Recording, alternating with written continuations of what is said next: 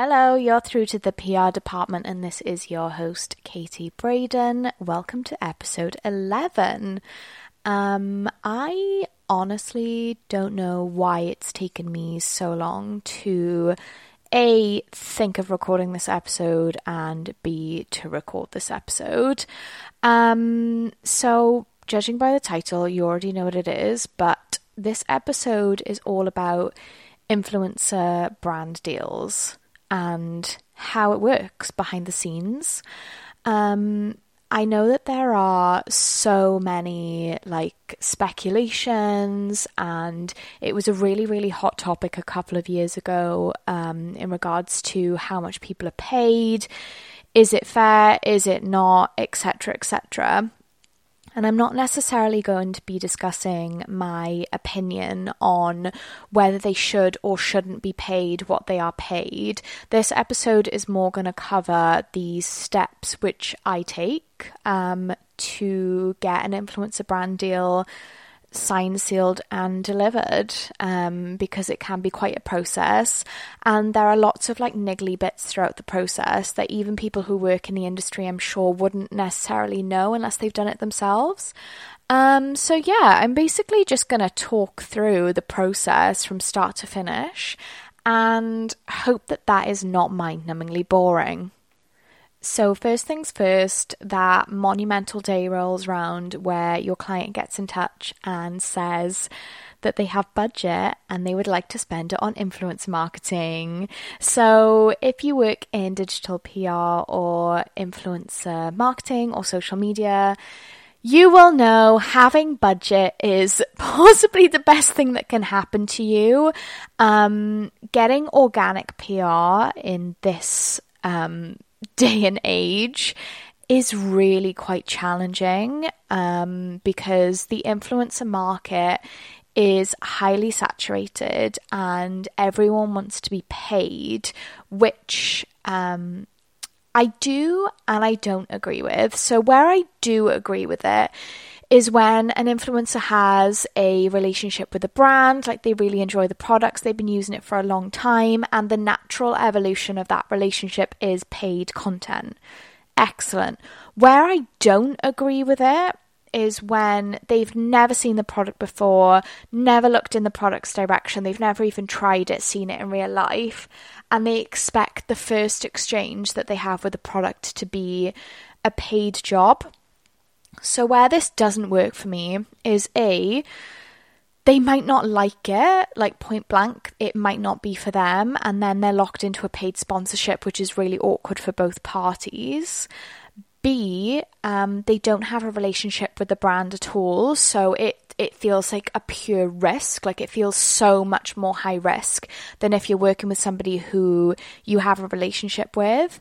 And C, there will always be influencers who have a great relationship with the brand, and my opinion is that those people should be rewarded for building that relationship and for supporting the brand, of course, organically. That just seems obvious. So I'm talking from the perspective as well, this is important to remember. A lot of the brands that I work with are smaller brands, indie brands, founder-owned brands. So we're not talking corporate, huge, £1 million companies. These are smaller companies where the budget is smaller and it comes along less often. So when I get budget land in my lap for influencer marketing, where I can, I will reward those who have done things for me and supported the brand until that point. I will almost never entertain paying somebody who I or the brand don't have a relationship with, because also doing influencer marketing is quite stressful. You're dealing with quite large chunks of money, and I, for one, am always very aware that for the brand to part with that amount of money and put it into something like influencer marketing, which to them is not a tried and tested method, it's considered quite new in comparison to, say, print advertising, which they've been doing since the dawn of time. It all feels very risky, and then to throw in the element that you've never worked with that person before and you don't really know how they roll, their dynamic, like whether they're going to be easy to work with, hard to work with, whether they can meet deadlines, etc., etc. It just adds like another level of stress into the melting pot when you're already dealing with something that feels uncertain and something that has a big price tag on it. So yeah, that's kind of my perspective. I think that the paid stuff should come as an organic evolution of a relationship as opposed to like straight out of the door, basically. There are brands that do that. I've seen hugely successful campaigns where all of their content is paid and you've never seen the influencer talk about that brand ever, and then all of a sudden they're doing a paid sponsorship. And I think if you do that en masse, then it works. Like if a brand dedicates like, I don't know, 100 grand to influencer marketing and then they have this en masse strategy, yes, you will get sales. But when you have like a few £1,000s here and there, it's not the same effect. So you have to go with something that feels very evolutionary and organic. I also think that consumers are super, super savvy. So when they see something that's paid and the influencers never talked about it before, like they clock on to that. And I think they understand, when an influencer really genuinely uses and loves a product and where it doesn't. There are some influencers who are massive who do this really, really well. One of my favorites is Jamie Genevieve. So obviously she's like an OG. I was going to say organic. She's not organic. Well, maybe she is. Are humans classed as organic? Question of the day.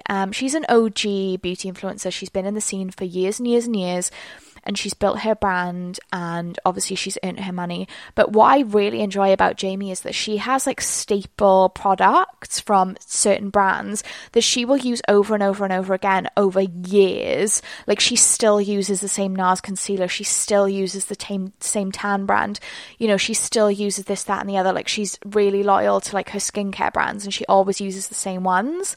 And when she does paid content for them, like I think she's been working with GHD now for like years, and she always works basically with the same people, and I think it makes her audience really susceptible to whatever she's selling because it's very honest and she genuinely loves the products, and you can see that she's not like bouncing around between one moisturizer one week and then another one the next and another one the next, while she still has that element of trying things out because obviously she's in beauty and that's part of it, but a lot of her paid content feels very solid and the relationships between her and the brand seem very like a foundation on which to build. I mean, even when she launched her own beauty brand, she still continued to use like the Urban Decay setting spray, the NARS concealer, like those staples were still in her makeup collection, and I think that works really well.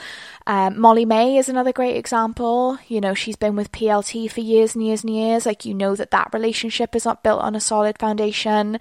Yes, she wears high-end brands, but when it comes to fast fashion, whether you like that element or not, she always wears PLT. All of her basics are usually always PLT, or like there'll be a Zara mixed in there, but there's definitely a level of loyalty.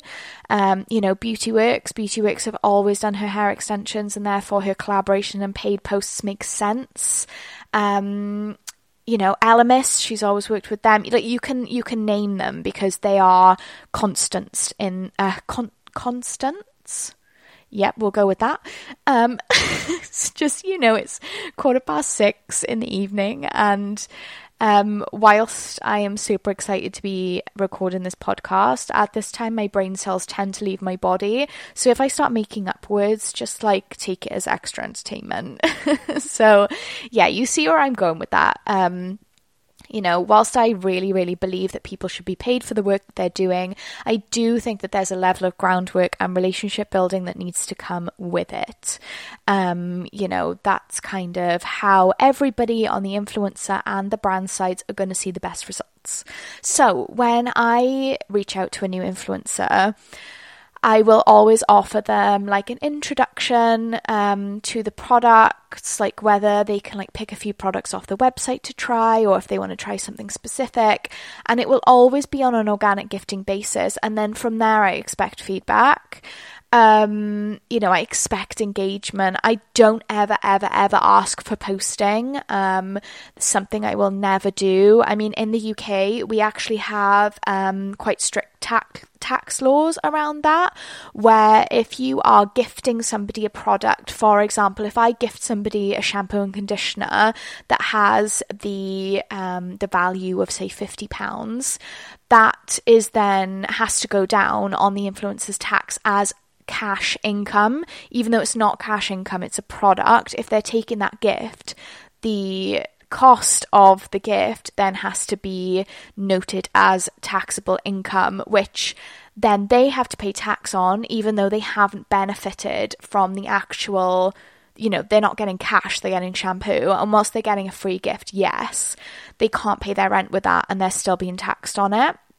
So it's super important, I think, that you respect the boundaries of organic gifting. A lot of the time, influencers, if they genuinely love something, they will share it. It'll crop up in a reel, it'll pop on stories, which, every PR is always so grateful for. But I think having that idea that you send it, try it, and begin that relationship is really key.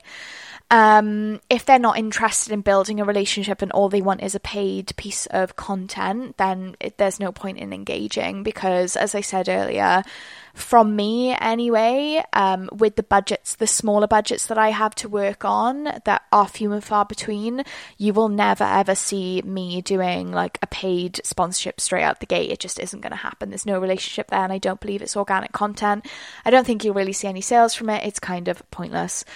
So yeah, there has to be that willingness to meet both ways, and also a genuine love for the product, which I think isn't too much to ask if you're then going to be paid quite a lot of money to essentially promote it. Also, as an influencer, I think you would want to promote things that you love. I'm not sure why you would promote something that you didn't, but, there's so many different mindsets around that. It's not really for me to speak on because I'm not an influencer and I don't get paid to advertise things. So yeah, first things first, that happens when I am working on an influencer marketing campaign, which is paid content. I will get the news from the brand that there is budget. At that point, you do a little happy dance and you think, great. Excellent, this is fabulous. After you've gotten over the excitement, the hard work then begins. So you work on the brand to figure out what the brief is, what they're looking for, what style of content, and the things that I try and pin down here is the style of content. So at the moment, most of the time the answer is reels. And you'll kind of figure out if they want to do like a bit of a package. My favorite one is like 1 reel, 3 stories, because I think that's like a nice supporting thing and it makes it feel quite organic, even though it isn't, obviously. So yeah, at that point we will pin down the actual content that they want to receive out of this activity, and at that point I will kind of advise them on packages that maybe they can put together. The next point that is super important to establish is the usage. So this is a topic all in itself, but usage basically means where you intend to use the content once you receive it. So a lot of the time, if you're working with a smaller budget, I would always set the usage as just to be reshared on social media. So it would just then be shared on the brand's social media pages. As soon as you start talking about social media ads, print ads, website content, e-marketing content, sharing it in those capacities, this ups the usage, and it ups the usage by a considerable, here we go, 6 o'clock brain, amount. And this is where you need to be really careful, because it can literally triple your budget if you're not careful. Like sometimes I'll get a usage feedback for an ad campaign where there wants to be like a digital global usage and it's like 20k. So usage is really important to pin down with the client, because you really don't want them to think that they can pay for this piece of content and then they can do whatever they want with it. because they can't. It has to have the usage set. They don't have ownership of that material. And the last thing that I always try and pin down in the very early stages is exclusivity. So some brands are really hot on this and they don't want, let's go back to our shampoo and conditioner example.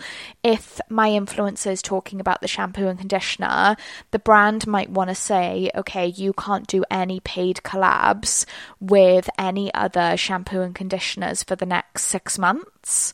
And that would be the exclusivity deal. Again, if you start doing this, particularly like if we're talking shampoo and conditioner, if you're working with an influencer whose hair is a big thing on their page, which obviously you would want to target those people because then shampoo and conditioner would be engaging to their audience.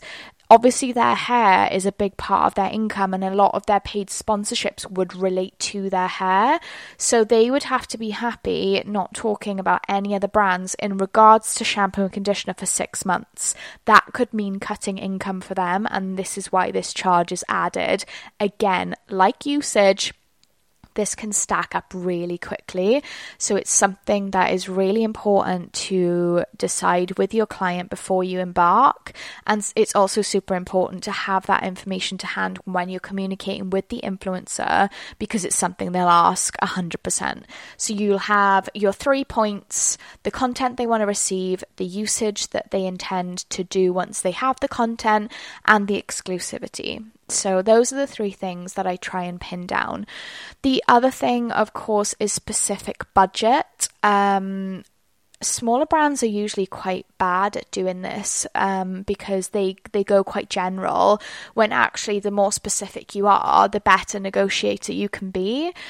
So they might allocate, for example, £2,000 to an activity and they might want to get 3 to 4 influencers out of that. So then it's up to me to piece the pieces of the jigsaw together and try and get 3 to 4 influencers pieced together, either all at the same rate or all at different rates that add up to the £2,000 overall spend. But yeah, it's really important to have the overall activity spend to hand, because if the overall activity spend is £2,000 and then you have an influencer whose rate is £4,000, obviously they're off the table. So this also dictates who you can reach out to for the campaign. I mean, I've been put in a position many a time where I've been given a budget overall for the campaign, and the people who I would ideally want, I know that that budget wouldn't even touch the sides, even if we were just doing it all on them. Like, for example, like I just said, the activity spend is £2,000 and I know that their rate is like £4,000 for one post. So I wouldn't even bother suggesting those people because it's just going to eat the budget. So then you have to go into, a bit of strategic planning where you can work with the client and basically suggest people for the campaign who, A, you think would be great, would touch their target audience, is the type of content they want to receive, but B, would do it for the money that they're offering. And I think those 2 things married together make a really successful outreach. If those 2 things don't marry together, it can cause problems and you can waste a lot of time. So I wouldn't even suggest people that are out of budget, even if they're perfect. Or I would just side note them and say, look, I do have this person in mind, but their rate is this amount. Would you even consider? But yeah, as I say, it depends what the overall spend is and how many pieces of content they are looking at getting for that. A lot of the time, in my experience, clients will rely heavily on you to dictate the budget and to dictate how much everybody should be paid. In this circumstance, I always communicate that it's literally like how long is a piece of string. I can't even tell you how many times in my career, by so many different brands, corporate, indie, small, whatever they are, I get asked the same question over and over again, and that is, what is the budget for a piece of influencer content? And the answer is, I don't know. Until you set those 3 points, the content you want to receive, the usage and the exclusivity, it's only then that you can even guess at a cost. And also influencer costs change all the time. It's an ever-changing market. Just because somebody accepted a certain amount on one day, they might not the next. you have to remember when you're dealing with influencer marketing, there is absolutely no regulation, absolutely none. We're literally navigating this industry by the string of our pants. A lot of the time it is pick a number, any number, and sometimes that number doesn't make sense. So bearing all of that in mind, you're basically working in a marketplace that has like such an unsteady floor. You could fall at any time. So yeah, I would always sort of tiptoe through it via these steps that I'm kind of going through now. So yeah, when you have all of that ironed out and you have your kind of wish list put together, it's then time to do the outreach. So when I do the outreach, I let them know obviously what it is, the content we're looking to do, the usage, the exclusivity, the rough budget, and then most importantly, the deadline. So the deadline is the part that always causes me stress. I'm not going to lie, like I'm going to be very honest here.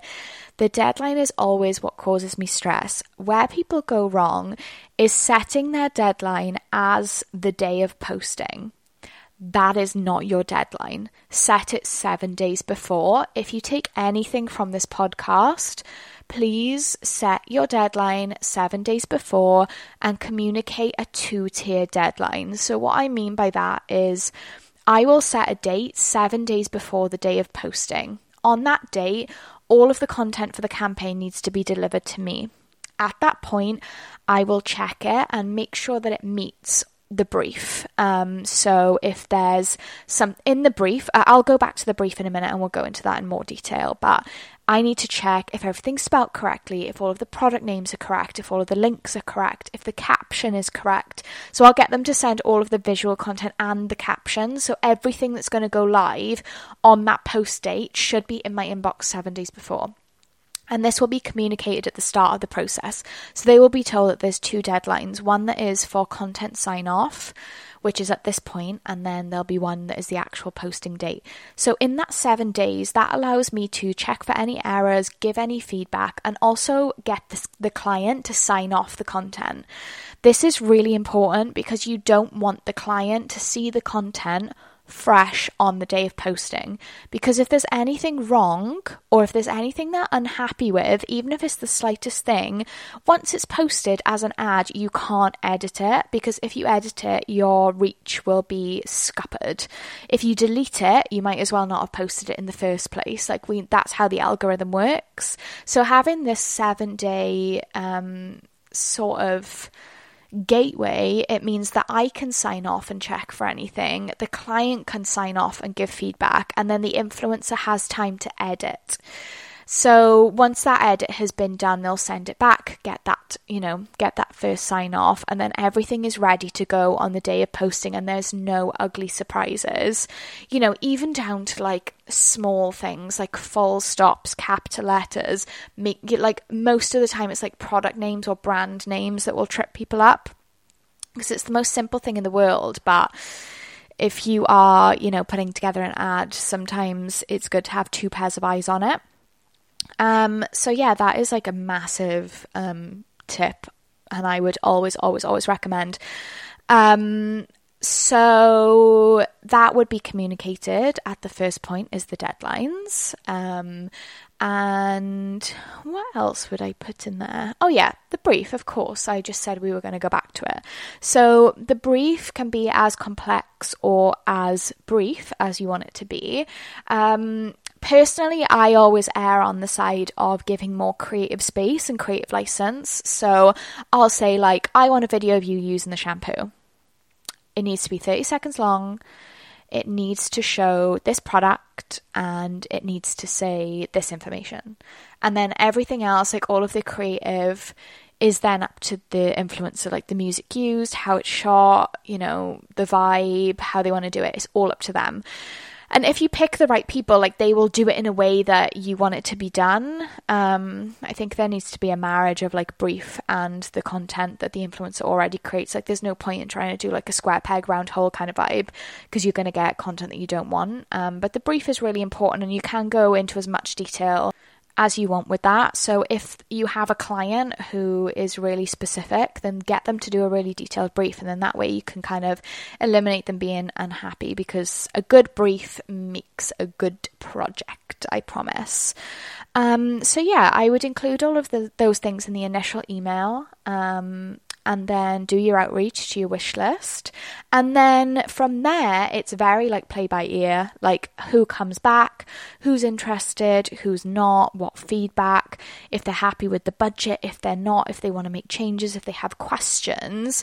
And then once you've gone through that process of pinning down and elimination and feedback and clarifying and sort of, you know, pincing everything in to be like the final thing. Once you have your group of influencers and all of the budget is agreed and all of the terms are agreed, at that point you will send a contract. And all the contract is just a legally binding document, which has everything you've agreed, all of the terms that you've just laid out in your email thread, budget, etc., all in one place so everybody is protected. So another question that I get quite often is, do I write my influencer contracts? No, because I'm not a lawyer. I will always, where possible, get the client's legal representation to draft their contract, because it's a contract that is for them. It is not my contract. Like, I am not paying these people. My client is, so they should write the contract. Does that make sense? Like, if they were paying me, I would write the contract, but you know, I'm not the one dishing out the budget. The client is, so they need to do the contract so it fits with their legal terms. Most companies that I work with actually have either like a freelance lawyer that they work with or somebody in-house that deals with legal. They will usually be responsible for the contract. So another tip that I will give, I'm full of tips today. Another tip that I will give is make sure you check that contract as a PR, because legal people like to slip things into contracts that A, you haven't agreed to, or B, don't make sense. So I received a contract once that, I'm not even joking, was like 20 pages long from the client. And in fairness, they'd never done one before. So it was like a process of feedback and elimination. But there was things in there that were ridiculous, like they'd randomly put like a year-long exclusivity in there that had never been discussed or agreed before. It like wasn't part of the deal, and it was something that I knew would add a huge charge. Like, you can't just slip things like that into a contract. It has to be the terms that you've agreed, and that's why it's so important to talk this out with the client before, so that they know what needs to be in that contract and what is actually being agreed to and what they are getting out of this project. Because if you just send a random contract, you're going to have pushback on that contract. It's not going to work. Or the influencer will just end up breaking the contract anyway. So it's always best to have like a super simple contract that just lays out what you've discussed, what you want out of it in really clear terms. I would also make sure that all of the information for the job is in the contract. So if there's any like product names or links or like anything like that they need to include in their contract, in their content, put it in the contract so that you all both have like a PDF that's like a rundown of the whole job in one place. Like, put all of the information in there. Also, make sure that the invoicing details are in there so they know where to send their invoice, because again, you're not paying them. So if you don't want to be involved, let them know where to send their invoice. 9 times out of 10, they will always ask you anyway, but make sure you provide that information so that they know what they're doing. So yeah, that contract basically needs to be like your Bible for the whole project. I would always advise that it's not too overly legal and it's very easy to understand whilst also being a legally binding document. Once that contract is signed, then you are good to go. You are both locked in, both parties, and it is a rocking and a rolling. So that all sounds really simple. So here's the part where it all tends to go crazy. For me anyway, it all seems to go crazy at this point, and I don't know why, because I'm so organised, but it still happens every time. It happens to the best of us. We're all in it together. So the next part is obviously the influencer goes away, creates the content, and then has to meet the deadline. I'm going to be completely honest here. Like, I have friends who are influencers. I've worked with some of my friends who are influencers who have been absolutely fantastic. This is not a sweeping statement. But the experience that I've had with influencers bulldozing my deadlines is chaotic. Like, it seems to happen to me almost every project I'll have at least one influencer who just bulldozes straight through my deadlines and just doesn't care. So it's really up to you to enforce those deadlines. It's so important. Like, most of the time, it's not just a case of like, oh, we're popping it on social media and that's it. Like, you're working to a corporate schedule, so like that content needs to be in place for certain things, and it has to happen on a certain day. Also, you've signed a contract saying you're going to give it by a certain day. You have to give it by a certain day. Like, stop messing around. If the influencer has an agent, 9 times out of 10, those conversations are a bit easier. But if they don't, yeah, the fun begins. This is always where I have to set hard boundaries, because influencers a lot of the time, and again, like, this is not talking down on influencers. Like, influencers literally are a huge part of my job, and I love them. Like, they do so much for me. But a lot of them have never had jobs before. Especially if they're younger, they will have sort of come out of education, started educating, and then kind of fallen into educating. Sorry guys, it's now 6:38. Brain cells are coming out of my nose at a rapid pace. So they've come straight out of education and kind of like stumbled into being an influencer. And they haven't really ever worked a job or worked in a corporate environment where deadlines are super important and communication on deadlines is super important. So you kind of, like, people who are like that, you kind of can't blame them because they've never been in an environment where they have to work that way. Also, they're creatives, and again, without being stereotypical, creatives are usually more like free-flowing people, and deadlines are not always their number one priority, whereas to me it is. So yeah, they also tend to work non-office hours. So when it comes to communicating about the content, unless you are happy to be WhatsApped, DM'd, text, all this jazz whilst they're doing it, you have to enforce boundaries where you say, when we are discussing things to do with this project, it has to be via email. You're dealing with a legally binding job, and you're dealing with money. So I personally don't think like WhatsApping back and forth about the job is appropriate. For me, like, all correspondence has to be over email, and also I don't work outside of office hours. Like, I don't care who it is or what it is. I'm not going to do it unless it's agreed prior. So if I'm getting WhatsApps at 10 o'clock at night asking me about content that's being created, like, unless we're friends, like, that's not getting responded to until the next day, because that's a business matter. So yeah, that's the part. Like, if you haven't done influencer marketing before, I just would say that from my experience, that is always the part that feels prickly. And it's a challenge, but it's fine. The content comes in, it gets signed off, any edits are done, and then it's posted. And that is the end of the job. Aside from bagging analytics, like doing all the screenshots and sharing that with the client, and reposting where you need to. That is basically it. But yeah, I feel like I've covered quite a lot there. I feel like you probably will want me to talk about money though, because with influencer marketing, money is always like the center of the conversation.